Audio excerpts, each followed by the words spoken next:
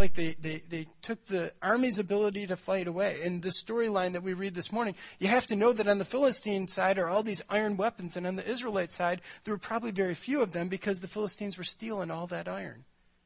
And so the Philistines are still the issue. It's been a cycle that's gone on and on and on, and the people had never conquered this. And it's because the people who were supposed to be the conquerors, their deliverers, Samson and Saul, had turned out to be people who didn't really have a lot of faith in God. They actually thought they could do it on their own, and they got beat time and time again. So enter David. Let me read the words of 1 Samuel for you, if I can find them quickly. I think there's something like ruddy and handsome. You know, ruddy and handsome. I'm not even sure what that means. This boy David was ruddy and handsome. He was young. He wasn't a seasoned warrior, right? He was somebody who approached this battle, and here he is coming onto the battlefield of Israel's life, okay? And sometimes you don't know when the defining moments are upon you. Wouldn't you agree? I mean, this looks in past history like a defining moment. In fact, David is the final conqueror of this problem. The Philistine problem is going to be taken care of by this young shepherd boy. Nobody knows that he's going to do that at the moment. And frankly, I think he's not somebody who's really that well aware of what role he's going to play in history. But he says, I'm called to this battle in this moment, and I'm going to step out and I'm going to do it. Now, here's the thing. Now, ponder this. You face battles, right? Everybody in this room faces battles. I love the story of the Old Testament because it's the story of battles. The Bible gives us two primary metaphors or pictures, word pictures about how our life is supposed to look. One is our relationship with God. How does it compare our relationship with God? It says that we're supposed to be like a marriage. It's a little weird. But David got that, right? Love and romance are the area of poets. And last week we talked about David as a poet. He wrote 73 poems that are still in the Bible today. And he was a great one to talk about how he felt on the inside. But he was also, as it turns out, the great warrior. He was the lead general of Israel's history, the one who conquered the best, the greatest warrior in one sense, although not personally the strongest. And so David comes on the scene, and he's somebody who's weak. We all can identify with him because, frankly, we have battles in our lives too. And David had no idea that he was going to be this gigantic conqueror that we all know about. He had no idea that Goliath was going to be out there in that field that day. He had no idea that he was going to be 9 feet tall. He had no idea that he was going to be called upon in this moment. It just appeared out of thin air that his life and this Goliath's life, they intersected, and there was a battle. I don't know what the battle is going to be for you. Maybe you've seen it in your past. You can look back. You can see some betrayal, some grief in your heart. You've lost somebody. You've been betrayed by someone. You've questioned your vocation. Maybe that spirit that I saw in my son and the other guys climbing the rock pile yesterday, that conquest attitude that they had, maybe that just kind of has been slipping out in cracks in your life, and you're just to the point where you know you're not a conqueror. You're to the place in your life, like I heard in one movie where they said, maybe this is as good as it gets. And God is saying, no, listen, I have put every child of mine on this planet for a reason. And that's because you have a battle that you're called to fight. You're called to make your sphere of influence the kingdom of God. It's not to be your kingdom, it's to be God's kingdom. But he puts you there. Ephesians 2:8-10 concludes with the line that God has put good works in advance on earth for us to do. You have a mission. And I don't know what that mission is. It's a unique mission. Each one of us has that sort of mission in our life, something that we are called to that is unlike everybody else's. Nobody else can do your mission. There's one great missionary. She was a woman in an era when women were not missionaries, Southern Baptist missionary, and I read her story once, and she said, I think I'm here ministering to these people in Africa because God told some man to do it, and that man said no. I love that story. I have no idea that it's true. God probably from the very beginning had an idea about women, what women could do that people have been wrong about so many times. But God has called us and has called you to a battle, and I don't know what that battle looks like, but it does look like his kingdom becoming a part of what's going on this planet. In your family, God's kingdom needs to take place. It needs to be a part of what your family's all about, and yet that's going to take a battle. Your marriage has to be within the confines of God's kingdom. Your vocation needs to be a part of God's kingdom where he leads. You need this to be true. And yet, we live in real workplaces, right? We work in places where not everything is ethical and right and good. We have large needs of wisdom, and we fight battles every day trying to get these parts of our lives to be a part of the kingdom of God. Well, for all of us who find this to be a little bit daunting, who wonder where our courage went, there is this little shepherd boy who ends up on a gigantic field of battle with two opposing armies watching. There is a huge audience for what's going on here. And for whatever reason, David's faith is unconquerable. He, in the moment, knows his calling and he grabs hold. I want us to walk through this story from the standpoint of understanding the battles in the Old Testament. There are lots of battles, right? There's tons and tons of battles. And have you ever noticed that not many of them are fought the same way?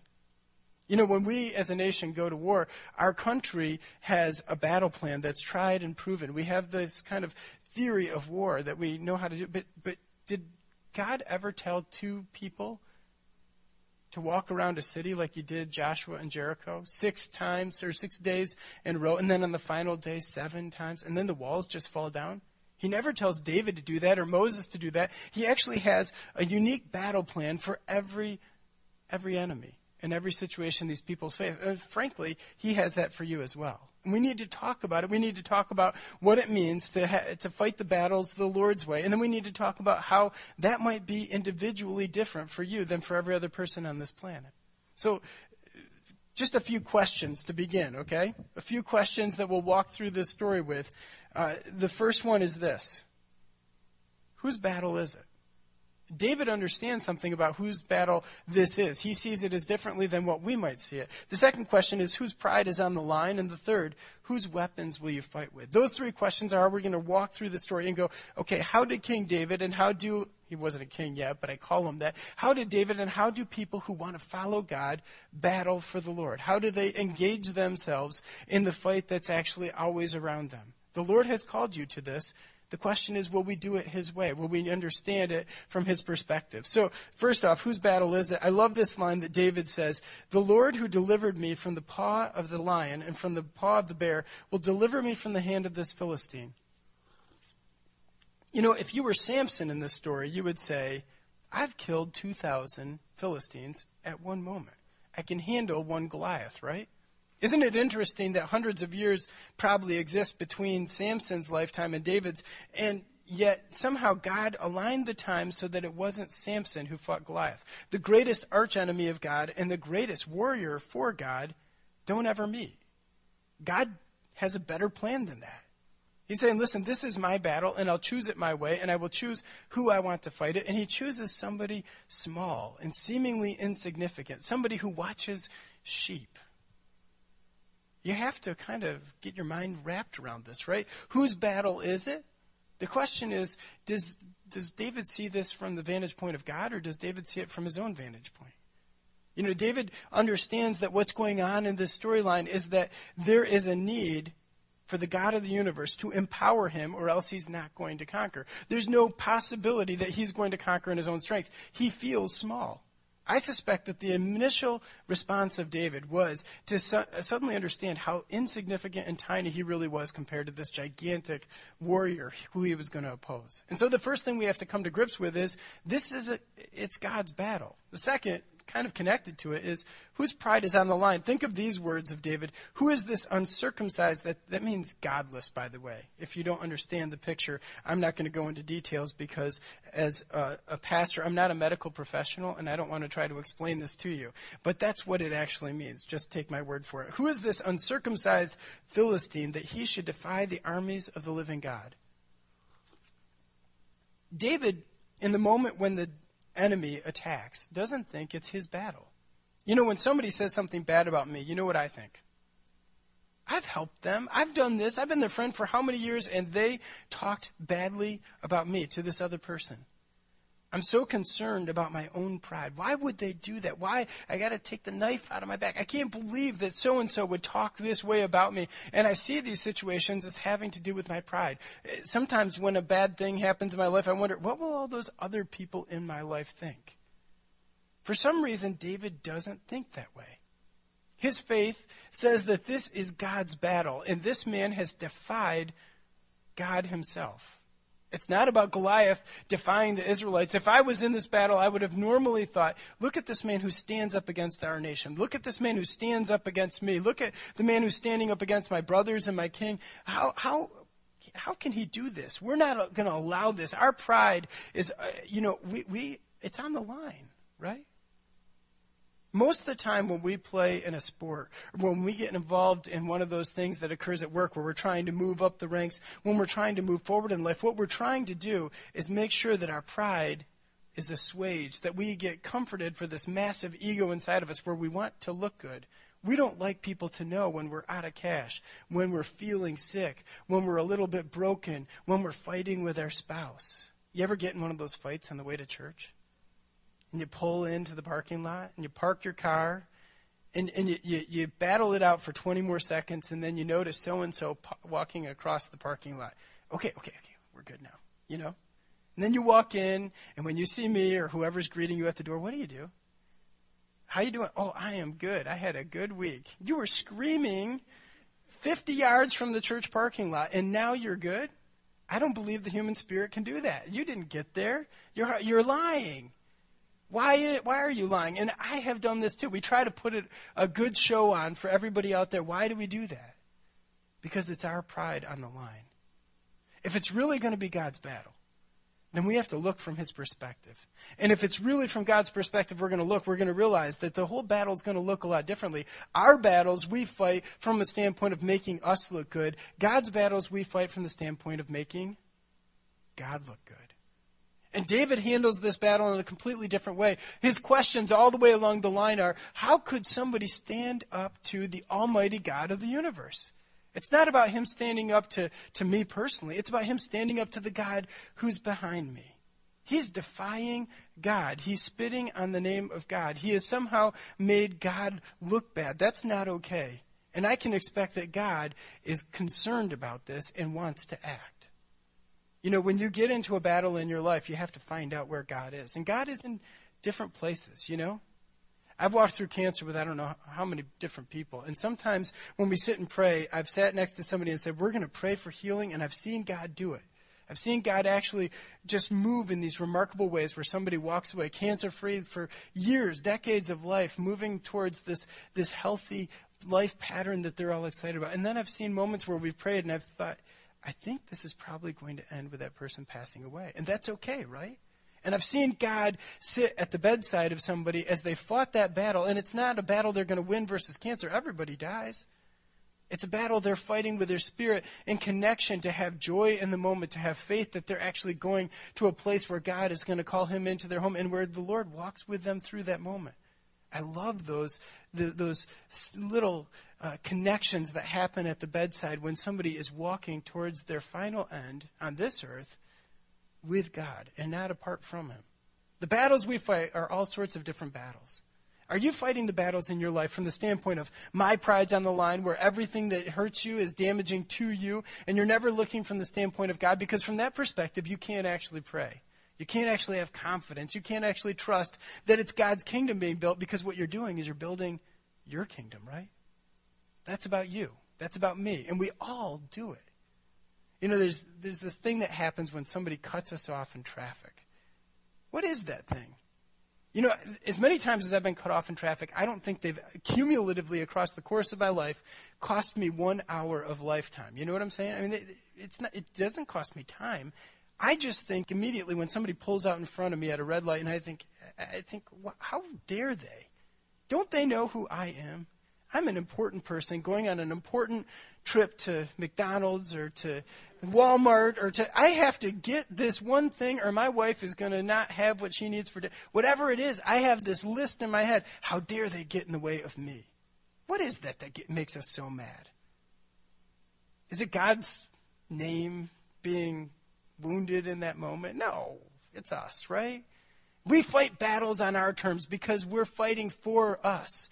We're not fighting for God. And we have to be very, very, very, very clear that what we're concerned about. Christians do this all the time. They say, well, God's on this political perspective. Maybe he's not.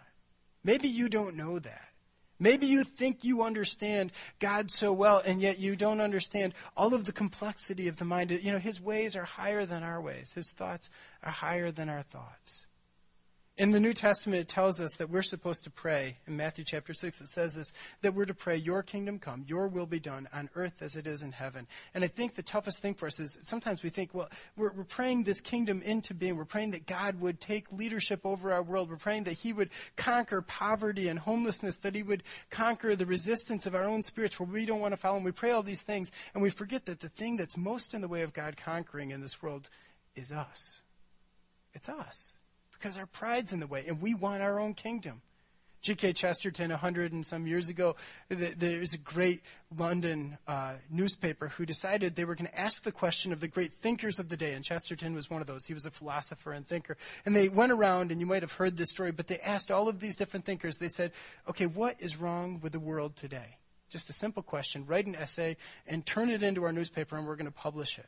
Chesterton wrote a letter, Dear Sirs, I am respectfully, G.K. Chesterton. What's wrong with the world? It's me. And why is what's wrong with the world me? Because I'm fighting for my pride, and because I am concerned with my name, and I'm concerned with everybody around me looking at me and understanding that I've got it all together, and I don't. David didn't have the benefit of that, because when he stepped out on that battlefield, he looked like a crazy person, right? A 9-foot-tall somebody or other who's got this gigantic, absolutely massive spear going up against this young boy who's been accustomed to watching sheep. And David says, listen, it's God's battle. He's defied God's name. This isn't about me. I'm just here to defend what God's about. I love the story of Shadrach, Meshach, and Abednego in the Old Testament. It's hundreds of years into the future at this point. But they walk into this foreign territory, Babylon, and Nebuchadnezzar the king tells them they're supposed to bow down to this false god. And they say, no, we're not going to do it. He heats up this furnace, and he says, okay, if you're not going to do what I tell you to and worship this false god, well, then you're going to be burned alive in this furnace. And what do they say? They say, well, no, O king, that might happen. But our God can save us. We don't know whether he's going to or not, but his name is worth not bowing down, and so we're not going to bow down. And we'll see. Maybe he will save us. I wonder if between the lines, David has some of that lack of confidence where he's like, I may die today, but it's God's name that's on the line. God is waiting for people who are concerned with his name rather than asking him to be concerned all the time with ours. He is waiting for us to take up his side and say, yes, God, we're willing to listen and be hurt for you because you're damaged all the time. God is constantly wounded by our world, where we're not listening, where we're not accomplishing what we're supposed to, where we're not living out what we're called to do. So is the battle God's? And are we seeing it from the standpoint of God's pride, God's name, God's perspective, God's reputation? There's a third point. Whose weapons will you fight with? David wrote this, said these words to the giant. He says, you come to me with a sword and with a spear and a javelin, but I come to you in the name of the Lord of hosts. You ever hear that famous hymn, A Mighty Fortress is Our God? It has this line in it that I never understood when I was a kid and I read it. Lord Sabaoth, his name. That's literally the Hebrew word here. Lord Sabaoth. It means Lord of hosts. Eugene Peterson, the guy who translated the Message version of the Bible, calls it the God of the angel armies. The God who's got armies that are far beyond this planet. Those are pictured in Revelation 4 and 5. You can look it up. It's a great worship chapter with all of the armies of heaven worshiping the Son of God. The Lord of hosts, the God of the armies of Israel, whom you have defied. When David steps out into this field, he says, okay, I don't have a spear. I don't have a javelin. It even goes into great detail and says, David had no sword. Why would somebody step out? And this Goliath, he's looking down from his 9-foot-tall stance, and he's looking down on this young boy, and he's saying, how in the world is this guy going to come out here? And it looks like he has nothing but a stick. Nothing but a stick. And he says, am I a dog that you come out here? I will just kill you quickly, and we'll get it over with. David and Goliath have interesting terminological issues. It's interesting how Goliath talks. He says, I am going to give you to the birds of the air and the beasts of the field. What does he mean by that? Goliath actually walks out onto this battlefield with one other person. It's we for Goliath, but he never talks like that. He's saying I, because everything about Goliath is focused on himself, right? He's not fighting for any gods. He's not even probably fighting for a nation. He's fighting because that's what Goliath does. He's an enemy, and he does that sort of thing. And he sees the perspective from a completely self-focused angle. He's completely narcissistic. And David says, God's going to give you into our hands. There's more than one of him. David's out there alone, and he sees himself as part of a team. And Goliath's out there with somebody else, and he sees himself as alone. You know, what side of God you're on, whether you're on the good side or the bad side, is a real question every day, right? We get on the wrong side all the time. And whether we're on the right side or the wrong side often has to do with whether we're seeing ourselves being a part of a team where somebody else is in charge, or whether we're ourselves in charge. And whether we decide to fight with his weapons, which are completely different than ours, right? When somebody talks bad about me, you know what I want to do? I want to pick up the phone. Instantly, we've got phones for a reason. I pick up that phone and I call the people involved and I say, you know, this is why I'm right and that person's wrong, and you should be on my team. That's thinking naturally, right? We fight battles this way all the time. We try to get people in our corner. We try to get a team of people around us so that they see it from our angle, so that they can be from our perspective and they can make that other person look bad. And it's like every situation is a referendum on whether we're right or whether we're wrong. Those are the tools we fight with. In our world today, we blog about it. We Facebook about it. We call somebody, we talk about it with all the wrong people and never deal with it the right way. Very, very easy for us to do that. And yet what this passage tells us is that David chose to fight with a completely different set of weapons. The Bible talks about another set of weapons. It says, love your enemies, and it really will be a weapon. It will bless them when they expect to be cursed. It tells us that we're supposed to absolutely be focused on the truth, that we're supposed to believe that the God of the universe loves us no matter what the battle looks like. We're supposed to fight with weapons that are of his calling, not our choosing. I was last night leaving the church. It was about 10 o'clock, and I just, you know, you work and you work and you work, and you get to the end and you go, you need some worship music in your soul. And I Spotified. I have this Spotify app, you know, and I Spotified David Crowder. And I kind of wondered as I put in his name, I've never done this, I thought, I wonder what the first song, it comes up popular songs first, the most popular at the top of the list. And it came up with How He Loves. I wondered why, of all this, Crowder has written and played hundreds of songs, okay? And lots of people like Crowder. How did he come up with this song as the most popular? And then I thought, this is the thing that we lose sight of. It's the weapon we lose sight of the most. We don't believe in the battle that we can give over our reputation in the situation because we don't believe we're loved in the beginning point. We forget that God actually cares what's going on in our lives to the point that we don't have the weapons that he's put out in front of us. We don't want to choose those weapons because we're not sure that the God behind them actually is on our team, that he actually cares what's going on in our lives. Many of us struggle with this. The average person walking into my office says, I'm not sure the God of the universe cares about me. Albert Einstein once said that a great question. He asked it this way. He said, one of the best questions I can ask is the universe a friendly place? That's a good question, right?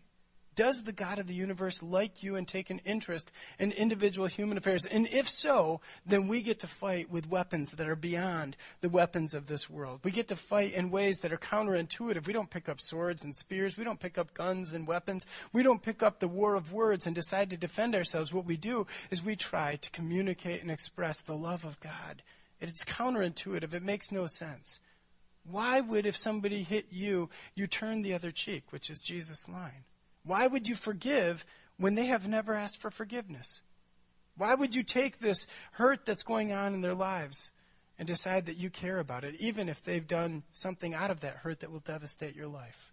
Well, what David does in this situation, far from personal, he fights a giant who seems like he's far beyond anybody's perspective. There's no way David can conquer him, and yet with a little stone, something that isn't meant to hurt anything, frankly. You could mess with one of these all day. I actually had the chance to try it out in Bethlehem. This little Palestinian kid came up to me and said, hey, for $5 I'll sell you this sling, and you can whirl it around and shoot it off into the distance. And I tried it out, and I didn't buy it. It didn't work I couldn't make it work, you know. For $5, no way. I bought something else, you know. Whatever the question is in your life that you're facing, whatever the battle is in your life that you're facing, are you going to fight with God's weapons? Are you going to choose to be a part of what God's doing? we're going to close with these 3 questions. Just again, I want to ask them in a way that's a little different. Just think about them again and think about that battle that's in your life. Is that battle your battle or is it God's? Do you see it from his angle mostly, or do you see it from your angle mostly? Are you looking up to him, or are you mostly just looking across at all of what's going wrong in your life? And if you're looking across, then something's wrong. Second,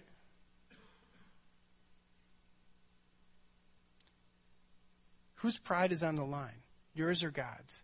You know, when you emotionally react in a moment when somebody confronts you or has a problem with you, when you just get so angry you can't take it anymore and you spout off, that's very normal, right? Very natural. And maybe you're legitimized in the fact that they are wrong and you are right. That might actually be true. But then you know it's your pride when you emotionally react. When you're that pent up and there's anger built up inside of you and you have this deep impression that you are wronged, maybe it's about your pride and not about God's name. Maybe it's about your pride and not what's going wrong with heaven. Are you choosing to fight with the weapons God provides or the ones that come more naturally to us? Are you choosing to fight for yourself and buy the things that make sense when you're fighting for yourself? Or are you choosing to fight with weapons that are counterintuitive but are supernaturally given? You know, there's this great passage in Galatians that tells us that there are these, or the Ephesians, that has the armor of God, right? The sword of the Spirit, the helmet of salvation, the shield of faith. All of these things are available for us to be warriors for God. We conquer in his name or we don't conquer at all. Join me in prayer.